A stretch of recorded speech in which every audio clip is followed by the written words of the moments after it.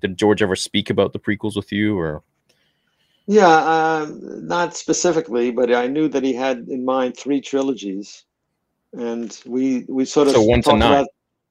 Sorry? 1 to 9, three trilogies. Yeah. Star Wars is a story that has shaped my entire life. I know many new subscribers here or viewers may see my videos pop up and think, just another Star Wars channel, just another guy making a buck talking about Star Wars. Star Wars was introduced to me since I was 6 years old, and while my life had its own share of trials and tribulations to overcome, both mental and physical, Star Wars characters were always a gold standard to look up to reach for, to strive to be like. When I didn't have hope or courage, those characters showed me the way.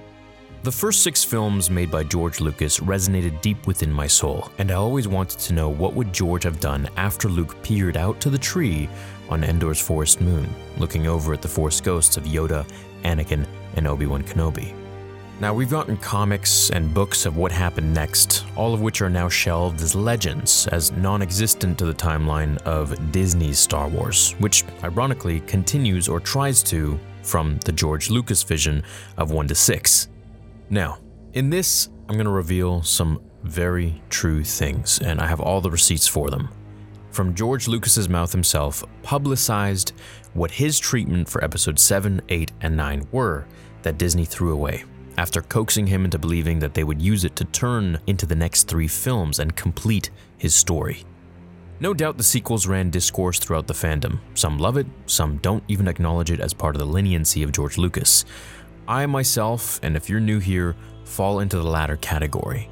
Now I hope you haven't left yet. Even if you do enjoy the sequels, I wish I did too. And in fact, I'm really jealous of you guys.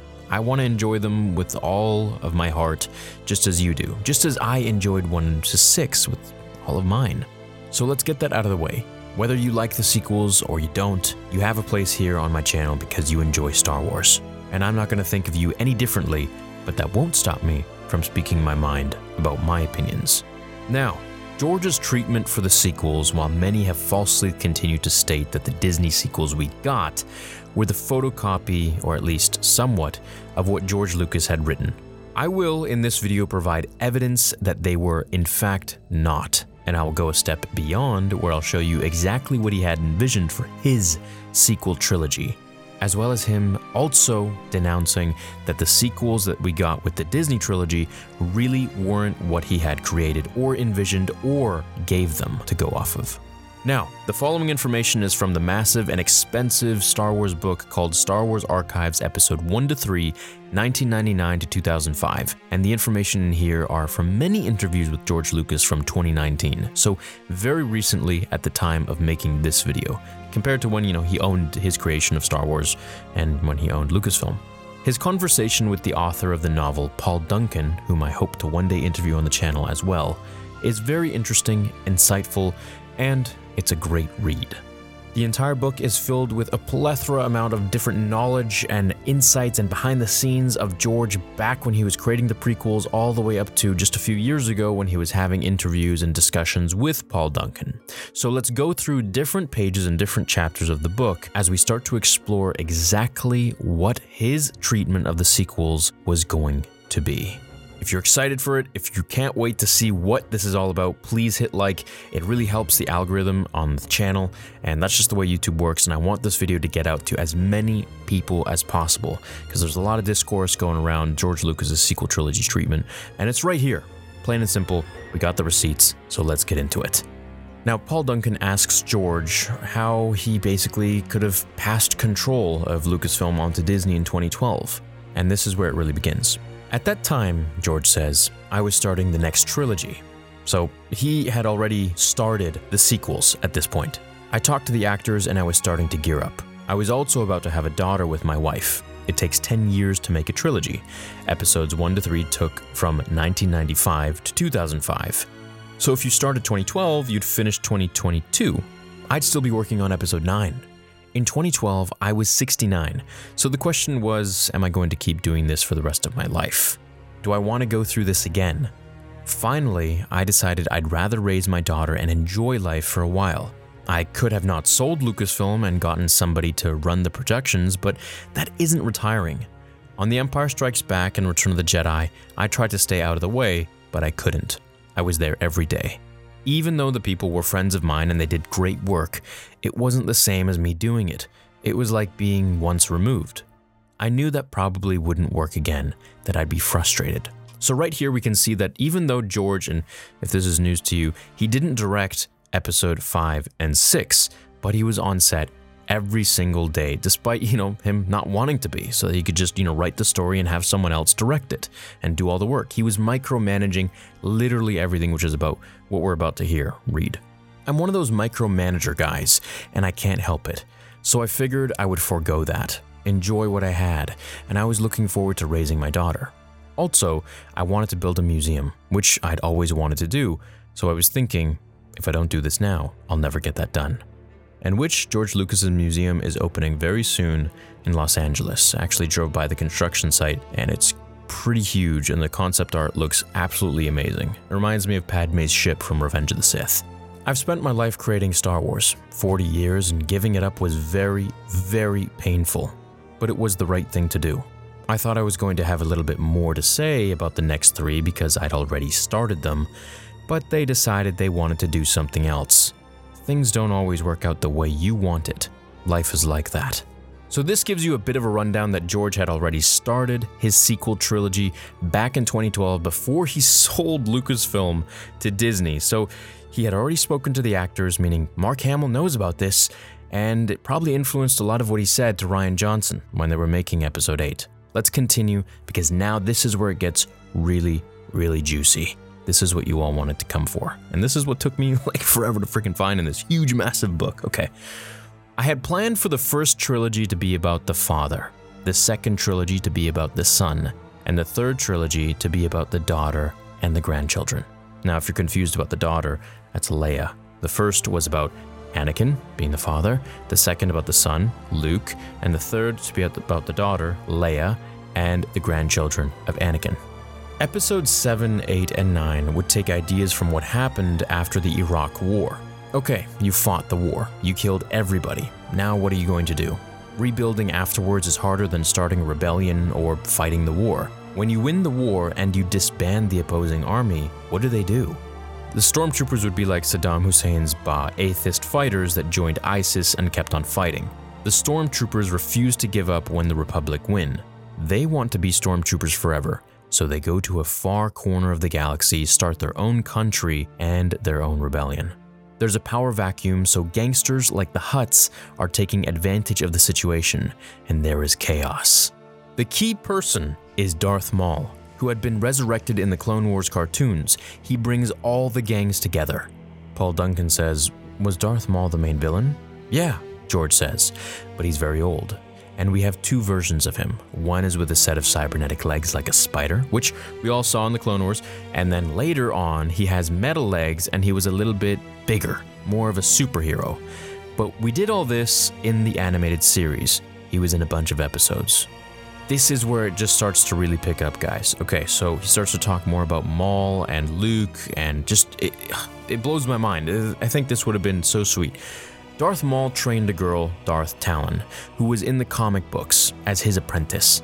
She was the new Darth Vader, and most of the action was with her. So these were the 2 main villains of the trilogy. Maul eventually becomes the godfather of crime in the universe because, as the Empire falls, he takes over. The movies are about how Leia, who else is going to be the leader, is trying to build the Republic. They still have the apparatus of the Republic, but they have to get it under control from the gangsters. That was the main story. It starts out a few years after Return of the Jedi, and we establish pretty quickly that there's this underworld. There are these offshoot stormtroopers who started their own planets, and that Luke is trying to restart the Jedi. He puts the word out. So out of 100,000 Jedi, maybe 50 or 100 of them are left. The Jedi have to grow again from scratch, so Luke has to find 2- and 3-year-olds and train them.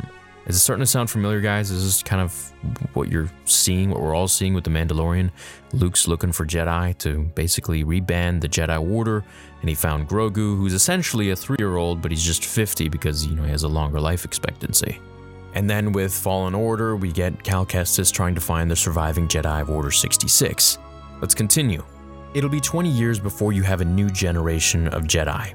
By the end of the trilogy, Luke would have rebuilt much of the Jedi, and we would have the renewal of the New Republic with Leia, Senator Organa, becoming the Supreme Chancellor in charge of everything. So she ended up being the chosen one. After reading this part in the book, it's crystal clear that Disney did not want to continue George's story with Luke banding together the very young Jedi throughout the galaxy, fighting Darth Maul and his apprentice Darth Talon along with Vader's grandchildren, who there have been publications and books that he had written a girl named Kira to be in the picture, which later turned into Rey. But to be honest, man, I can't believe everything anymore that I hear from some of these publications. For example, one from this book written by Pablo Hidalgo claiming in George's treatment of Episode 8, Luke dies. Right here, from George's mouth, he says by the end of the trilogy, meaning 9, Luke would have rebuilt much of the Jedi, and we would have the renewal of the New Republic with Leia becoming Supreme Chancellor. Now, even Mark Hamill, when making Episode 8, kept asking Rian to kill him off in Episode 9, and to keep him alive in 8, much like could have happened here. But I really don't think George was the type to kill Luke off. I mean, in another part of this book, it talks about how really in Star Wars there are only a few humans that were killed, and mainly the ones in the Death Star in Episode 4 that Han and Luke kill. And he felt really bad about it. The rest are either just stormtroopers, which you don't see their faces as humans. They could be robots for all we know at the time, as it says in the book, and I'll make a video about this. But George was quite against humans killing humans, or humans dying in general, and I think this is partially why we never got the scene in detail with Order 66 of Anakin in the Jedi Temple, which would have been so sweet to see him just, combat these powerful Jedi Masters that he looked up to, or, he was training aside, or with, or even under, and now besting them because he was the chosen one. After all those years of them trying to subdue him and tell him what to do, and him blaming them for the loss of his mother and, soon enough, Padme, it would have been pretty sweet to see him unleash that rage and that new Sith ability on these guys. Which I'm hoping that we're going to one day see. Maybe in the Kenobi show, maybe in another show, who knows. Now, George even goes on to state Luke would have to train 2- and 3-year-old Jedi spanning into 20 years before the new generation even begins.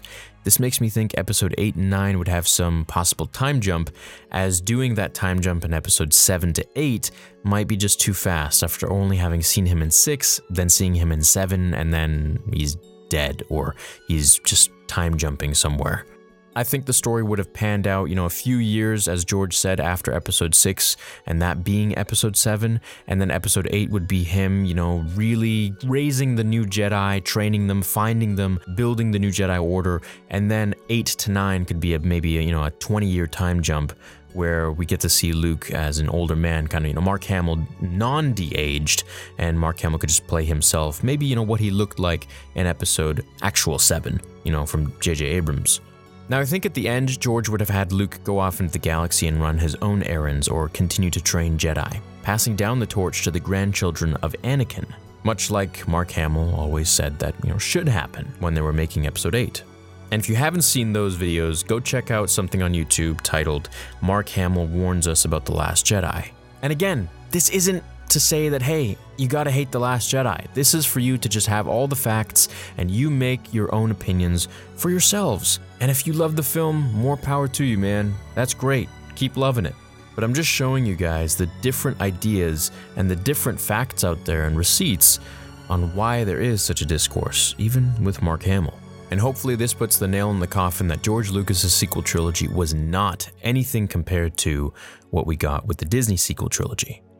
Now, Leia and Han's son or daughter, much like in Legends, could have been, the grandchildren of Anakin, or if Luke had continued with Legends himself in here, maybe he had a kid with Mara Jade or something like that. They could have written anything at that point. But the point is that we would have gotten the grandchildren of Anakin being Han and Leia's kids.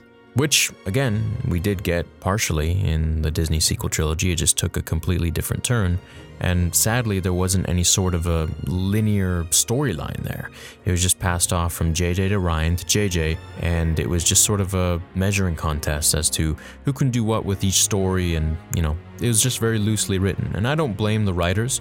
I blame the people, who was basically in charge of the whole matter, in charge of the story group, in charge of handling this whole thing with respect. But it was unfortunate that we didn't get this treatment, because I think it would have A, sold a lot more tickets for Disney, and B, I think it would have been much cooler and made a lot more sense.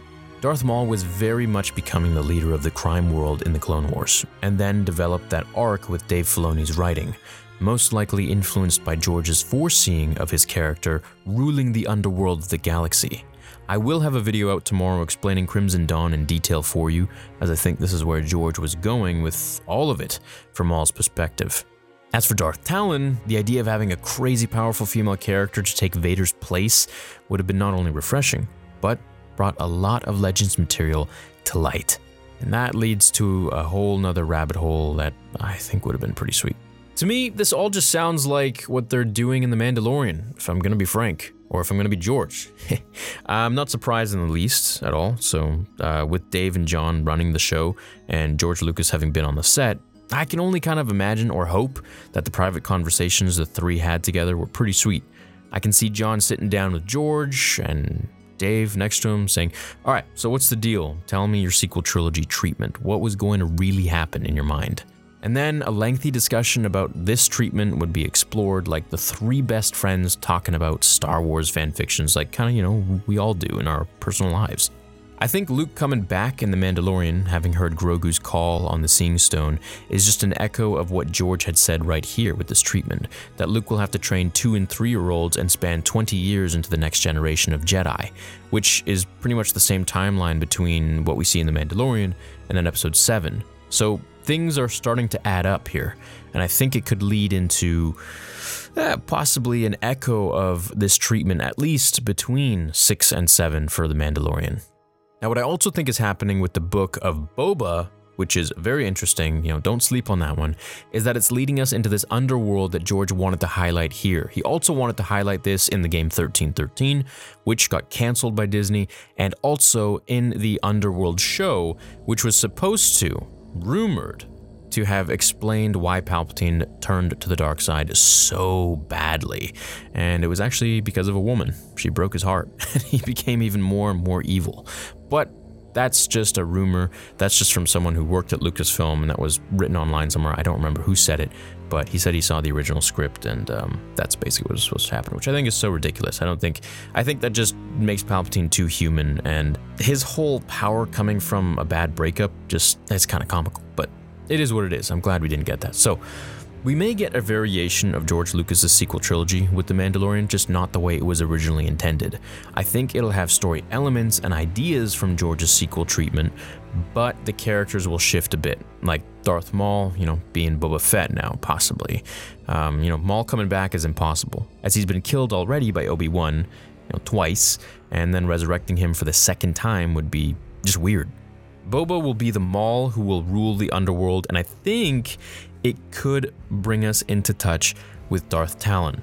I still think very much that she could have a hand in all of this, with her demise or story either ending before Disney's Episode 7, or her being locked up during their time, only to break free or to be broken out of jail after Episode 9.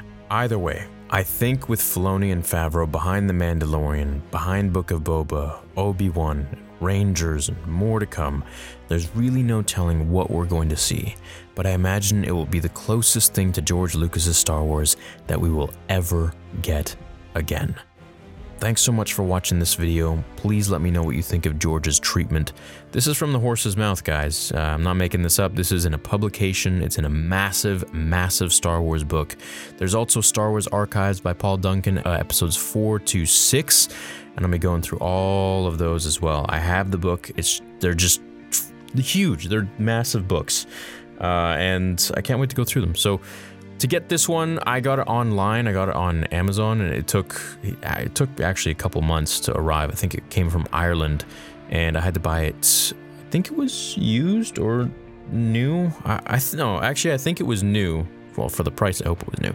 But it took a long time, so these books seem to be a little bit difficult to get, but I believe there is going to be an updated version or rendition of them, so you guys can look out for that, or a more concise version of them. So check that out. If you guys want this book, it is a bit pricey, but it's really worth it. It's got so much information, so much cool stuff, so much original concept art that I have never seen before. You can't find this stuff online. So you can go check that out if you like. Let me know what you think of his original treatment for the sequels. And if you still enjoy the Disney sequels, more power to you. I love you. I appreciate you all. Thank you for watching this video with me. And please let me know what you think down below. Find me on Spotify, Twitter, Instagram. You guys have been killing it on the Spotify podcast, and you've been killing it on the website. I'm going to give you guys some exclusive stuff coming soon for the website forums. You guys have been blowing it up, so I really appreciate it.